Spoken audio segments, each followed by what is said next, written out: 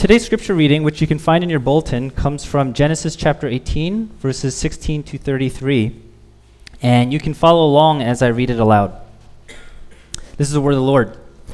Then the men set out from there, and they looked down toward Sodom. And Abraham went with them and set them on their way. The Lord said, "Shall I hide from Abraham what I am about to do? Seeing that Abraham shall surely become a great and mighty nation, and all the nations of the earth shall be blessed in him. For I have chosen him, that he may command his children and his household after him to keep the way of the Lord by doing righteousness and justice, so that the Lord may bring to Abraham what he has promised him." Then the Lord said, "Because the outcry against Sodom and Gomorrah is great and their sin is very grave, I will go down to see whether they have done altogether according to the outcry that has come to me, and if not, I will know." So the men turned from there and went towards Sodom. But Abraham stood still before the Lord. Then Abraham drew near and said, "Will you indeed sweep away the righteous with the wicked? Suppose there are 50 righteous within the city. Will you then sweep away the place and not spare it for the 50 righteous who are in it? Far be it from you to do such a thing, to put the righteous to death with the wicked, so that the righteous fare as the wicked. Far be that from you. Shall not the judge of all the earth do what is just?" And the Lord said, "If I find at Sodom 50 righteous in the city, I will spare the whole place for their sake." Abraham answered and said, "Behold, I have undertaken to speak to the Lord, I, who am but dust and ashes. Suppose 5 of the 50 righteous are lacking. Will you destroy the whole city for lack of 5? And he said, "I will not destroy it if I find 45 there." Again he spoke to him and said, "Suppose 40 are found there." He answered, "For the sake of 40, I will not do it." Then he said, "Oh, let not the Lord be angry, and I will speak. Suppose 30 are found there." He answered, "I will not do it if I find 30 there." He said, "Behold, I have undertaken to speak to the Lord. Suppose 20 are found there." He answered, "For the sake of 20, I will not destroy it." Then he said, "Oh, let not the Lord be angry, and I will speak again but this once. Suppose 10 are found there." He answered, "For the sake of 10, I will not destroy it." And the Lord went his way when he had finished speaking to Abraham, and Abraham returned to his place. This is the word of the Lord. I mentioned this a couple weeks ago. It's been about 2 weeks since I've last preached, but in the last sermon I preached here as a church, I mentioned how I think in this next year, and I guess we're not looking at calendar year, but in this next academic year, I'd like to see some growth in our church community in 2 specific areas. First, I want to see some growth in the area of corporate prayer, our coming together and praying with other believers and lifting up prayers to God. And second, I want to see us grow a little bit in the area of overcoming some of our fears.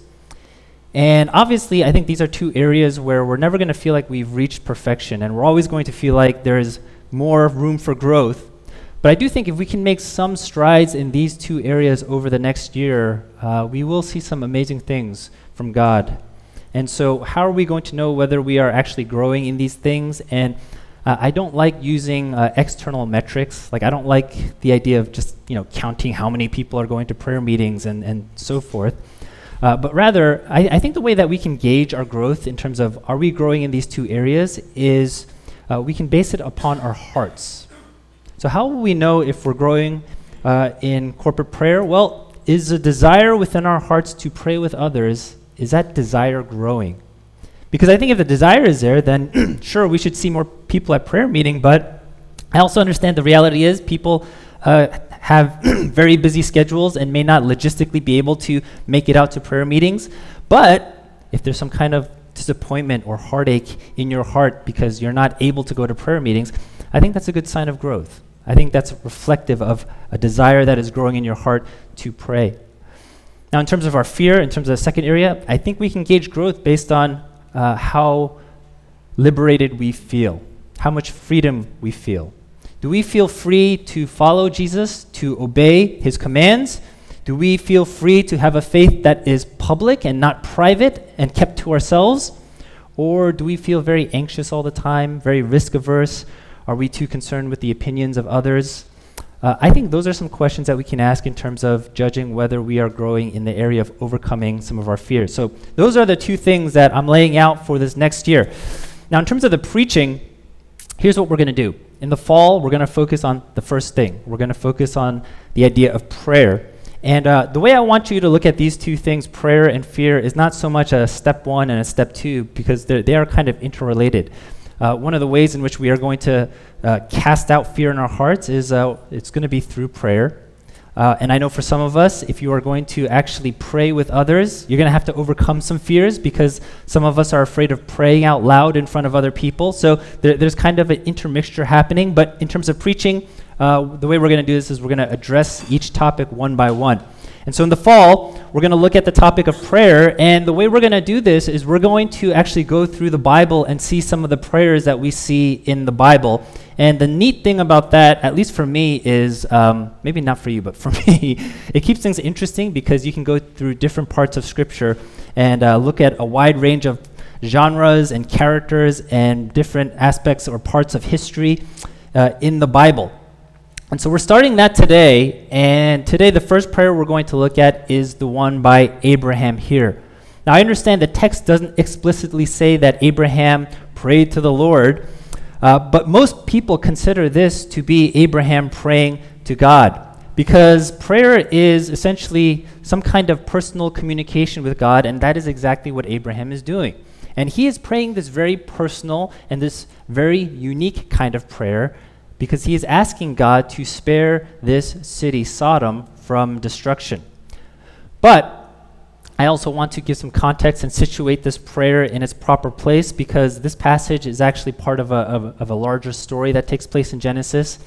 It would be a little bit like watching or seeing that speech in A Few Good Men between Tom Cruise and Jack Nicholson. I always get them confused. One's a golfer, one's the actor. Seeing that, that dialogue take place, and he's like, I want the truth, and then, Jack says, you can't handle the truth. If you just watch that dialogue outside of the context of the movie, you miss a lot, right? This prayer is kind of like that. It's this very intense dialogue that's taking place between Abraham and God, but it's also taking place in the context of a larger narrative and a larger story. And this story actually takes place in Genesis, as early as Genesis chapter 13. And what happens there is Abraham and his nephew Lot, there is some strife over land, and they're running out of space. Now, I know people in New York, you're kind of like, how do you run out of space when you have such vast land, when many of you live in these tiny apartments? Well, the reason why they're running out of space is because they're farmers, they have livestock. The livestock live off the land, and so they need a lot of land in order for them to, survive and live their life. And so what they end up doing is Abraham says to Lot, you choose the land that you want. You go in the way that you want to go, and I'll go in the way that you don't go, right? I'll occupy the land that you don't occupy. And Lot does what any good investor would do. He looks for the better investment, and he surveys, he looks at the Jordan Valley, and he says, this would be good land for my livestock, and he decides to settle there.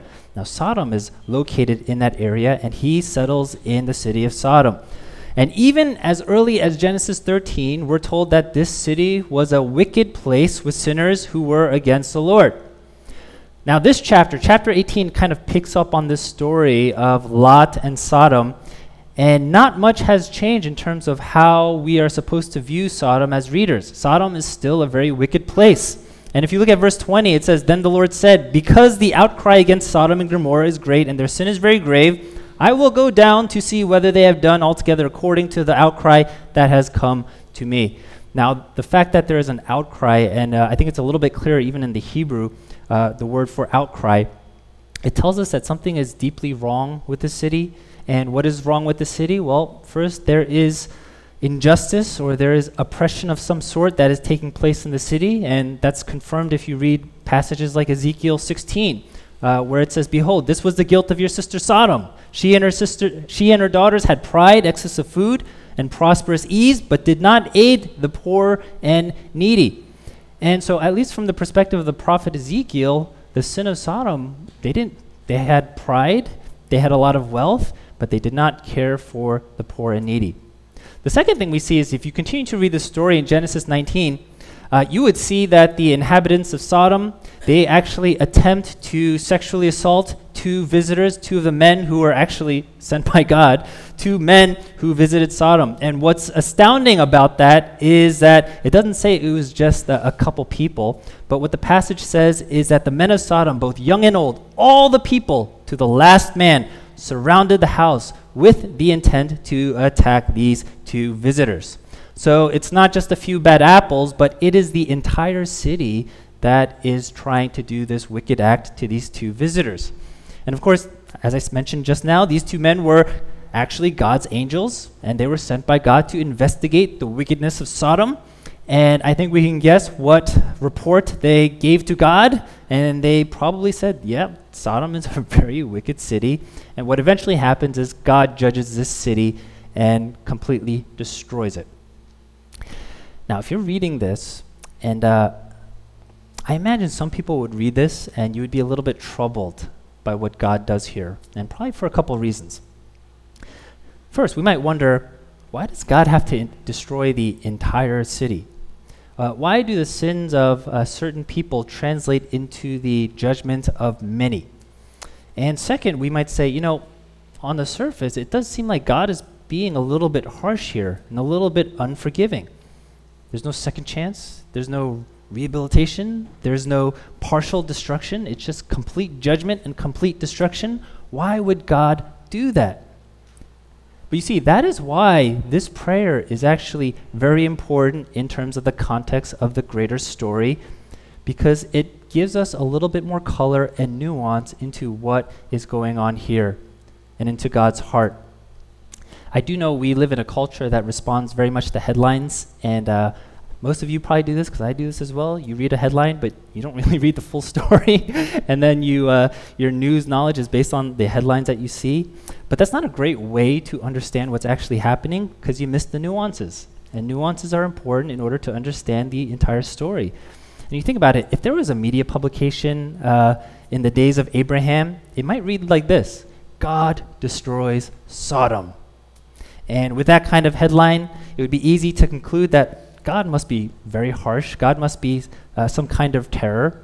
But you see what this prayer does, I think, is it gives us more insight into the character of God and into the heart of God. And that is actually not what this prayer leads us to conclude about God. And so we're going to look at this prayer. Now, one of the striking things about this prayer is the way Abraham speaks to God. Abraham is pretty bold here. And I don't know if you heard it, just kind of the back and forth of Abraham just raising question after question after question to God, as though God were in a position of subservience, right? God shouldn't be in a position of subservience. Abraham should. But the way that Abraham is raising all these questions to God makes it seem as though God is taking the position of the subservient one. There's a Jewish scholar named Robert Alter, and what he says is that in verse 23, that Hebrew word for draw near, it's actually a word that's oftentimes associated with the court of law, like when someone steps forward to make some kind of legal plea.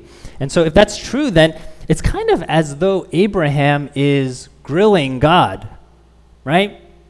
I don't know if anybody watched any of the confirmation hearings for Supreme Court. I know it's an explosive political topic, so I'm not making comment politically, but just the act of the confirmation. I happened to watch some of it this week.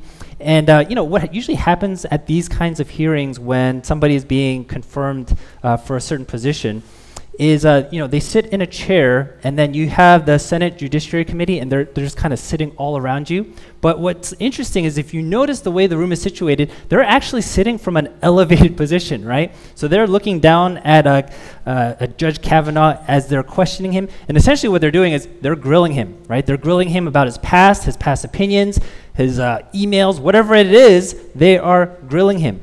And I heard David Letterman did that when he would interview people on his show. He would keep his chair a little bit higher than his guests as kind of a power play. I hear some people do it in their offices because it sends an implicit message in terms of the orientation of power.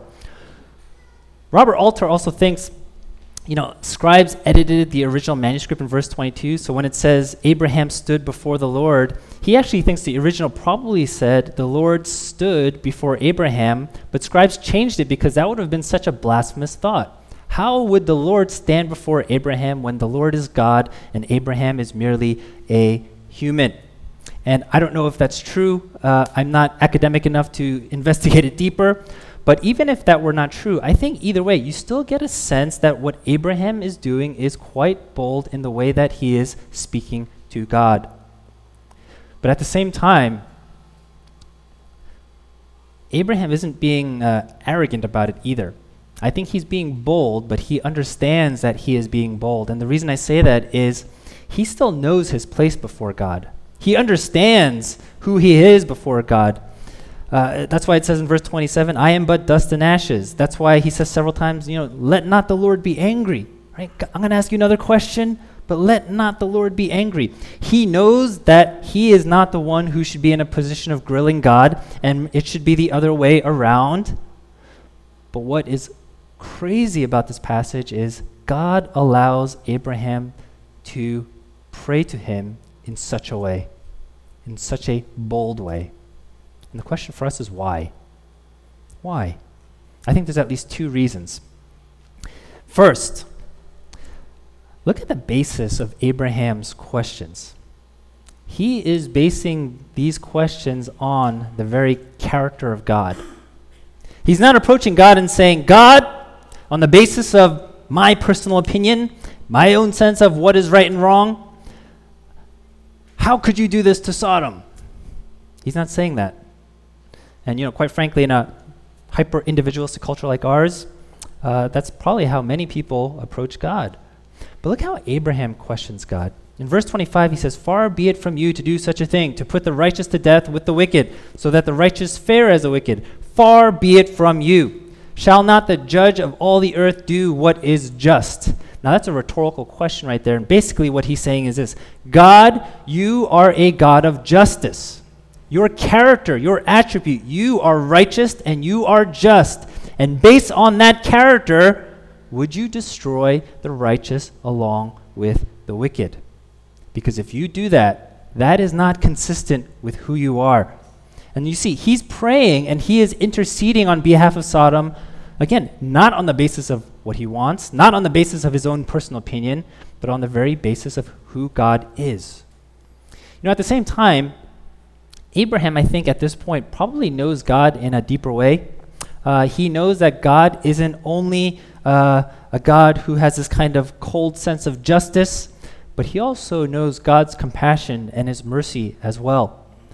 I think Abraham at this point has experienced God's grace and mercy and compassion because Abraham's messed up. For example, in Genesis 12, Abraham struggled with trusting God. And when God says, I'm giving you this land, what Abraham did is he went to Egypt because of a famine, and it showed a lack of trust with God.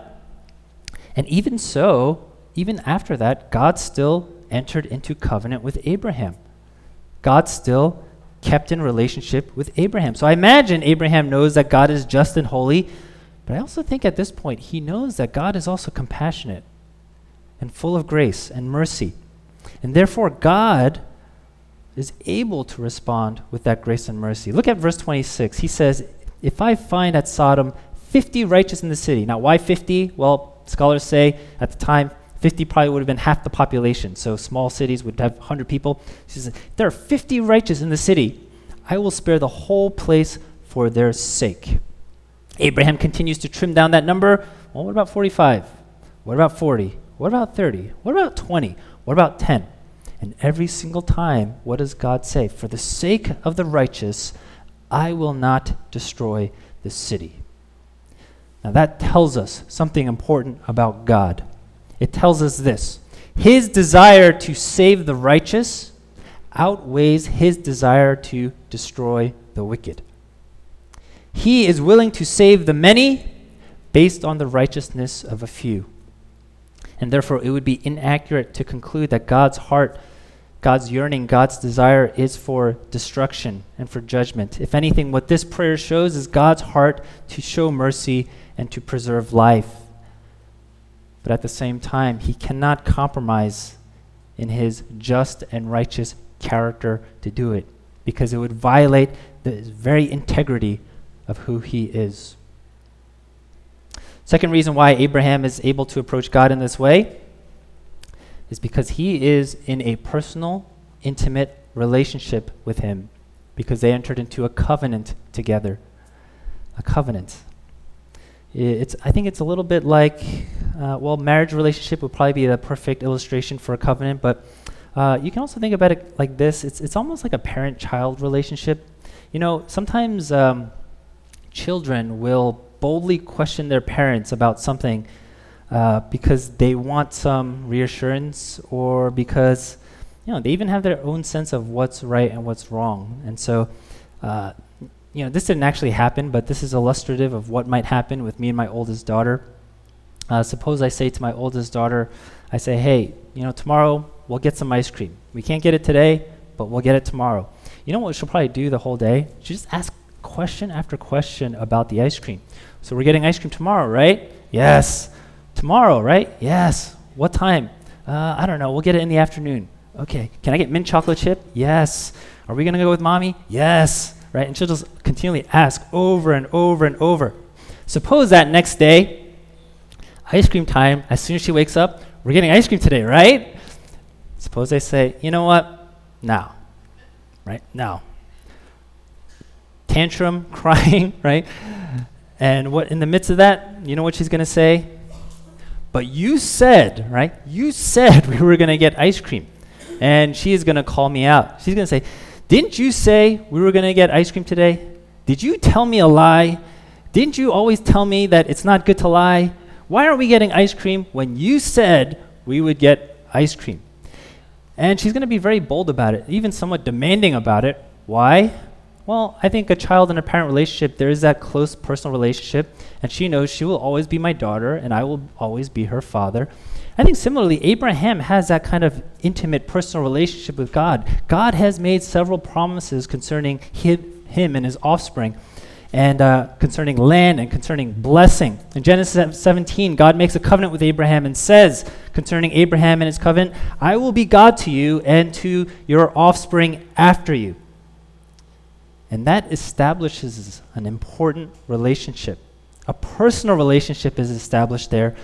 And that's part of the reason why I think Abraham can approach God in this way in this prayer. Now, what I've always found strange about this prayer is Abraham stops. He stops at 10. Why does he stop at 10? I don't know why he stops at 10. Maybe he just kind of lost his nerve. Who knows? But I wonder why he didn't continue and say, God, what about 5 righteous? God, what about 1 righteous? If there is 1 righteous person in the city, will you still destroy the entire city? And I guess we have to kind of imagine if Abraham continued to pray that way, what would God have said? I think God would probably have said yes. I will spare the judgment upon this city for the sake of 1 righteous. Now, the problem with Sodom is that there was not even 1 righteous person. But the reason why I think we can confidently say that God would do that is because God ended up doing that in the person of Jesus Christ. A few thousand years later, a righteous one, a truly righteous one would come, and he would come and save the many.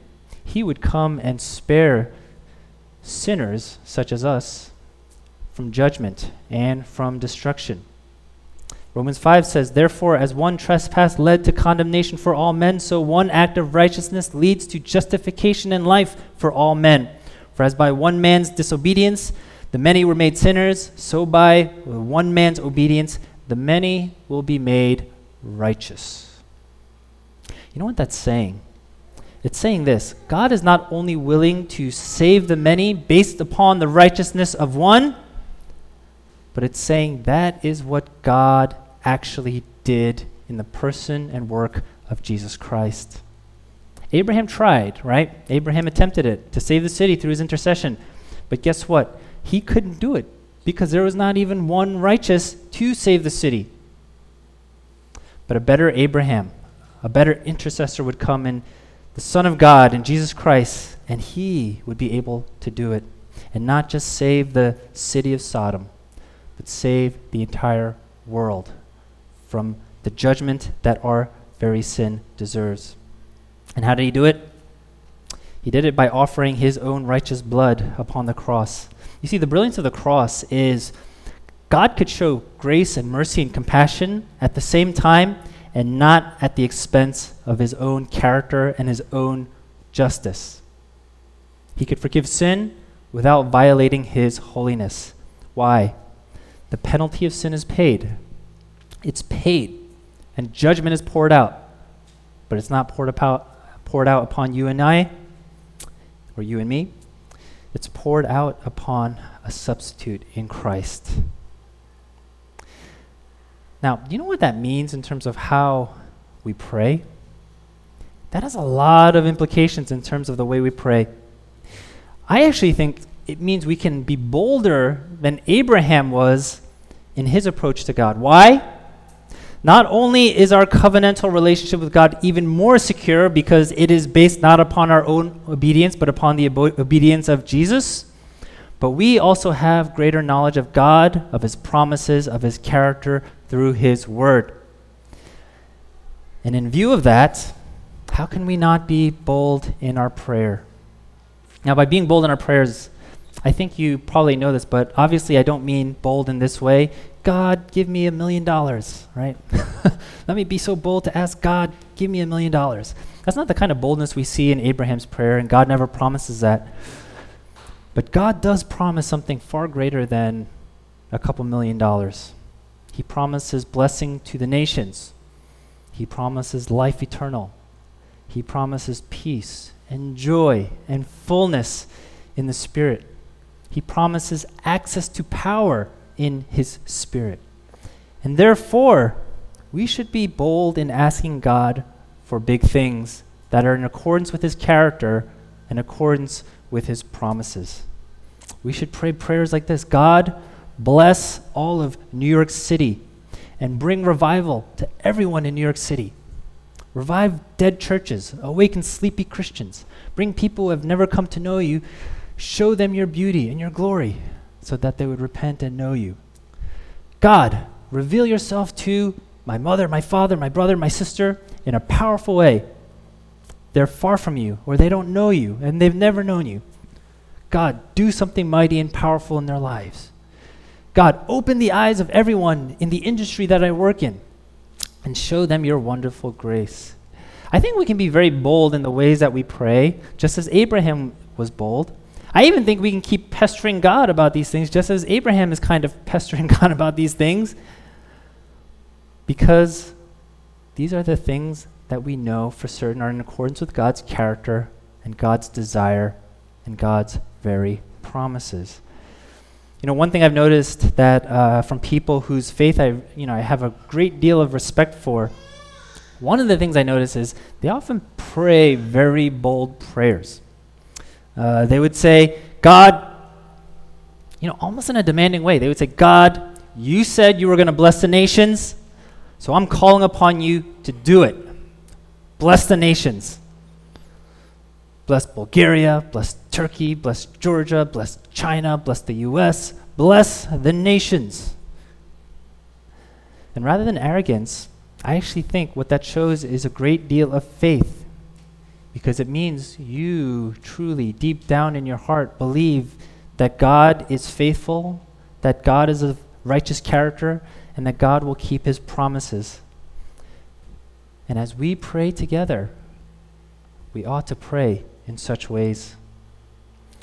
This month, we kind of had in the summer, we usually take a break from our ministry activities. And as September begins, as people are back from vacations and all of those kind of things, our ministry activities are going to start up again. And, on Thursday evening, we're going to meet for prayer and worship in the office. And if you're free on a Thursday night and you want to pray, feel free to come and we can pray these bold prayers. Men's and women's fellowship is going to get going again, and they meet once a month. And in those meetings, there's going to be opportunity to pray. As you gather together, pray together and pray boldly. And, maybe you're not sure how to pray or what to pray because you feel like you don't really know the Bible well enough. Well, if you want to grow more in the knowledge of the Word, come to Bible studies. We're going to start Bible studies on Wednesday evenings, and we're going to look at 1 Kings and 2 Kings. And if evenings are no good, I know there's morning prayer meetings on Tuesday and Thursday mornings on 40th and Lex. And so if nothing else fits in your calendar aside from mornings, go to morning prayer. And if none of these fit into your schedule, start your own thing. Just get some people that you know, people willing to pray. Go to your house, go to somebody else's apartment, and just pray together. It doesn't have to be in this church. It doesn't have to be with people from this church. Just gather with other people and pray. And I think if we can do that, and if we can take a step forward and really grow in these areas, I think we're going to experience a lot of the power of God. And so as we pray together, let's do it boldly. Let's call upon God to revive New York City. Let's pray that God will revive the hearts of the spiritually dead. Let's pray that God would revive our families, our places of work, our governments, our neighborhoods, and the nations of the world. Abraham did it for one city, for Sodom. But we have a better foundation on which we can do it because we stand upon the righteousness of Christ. Let's pray together.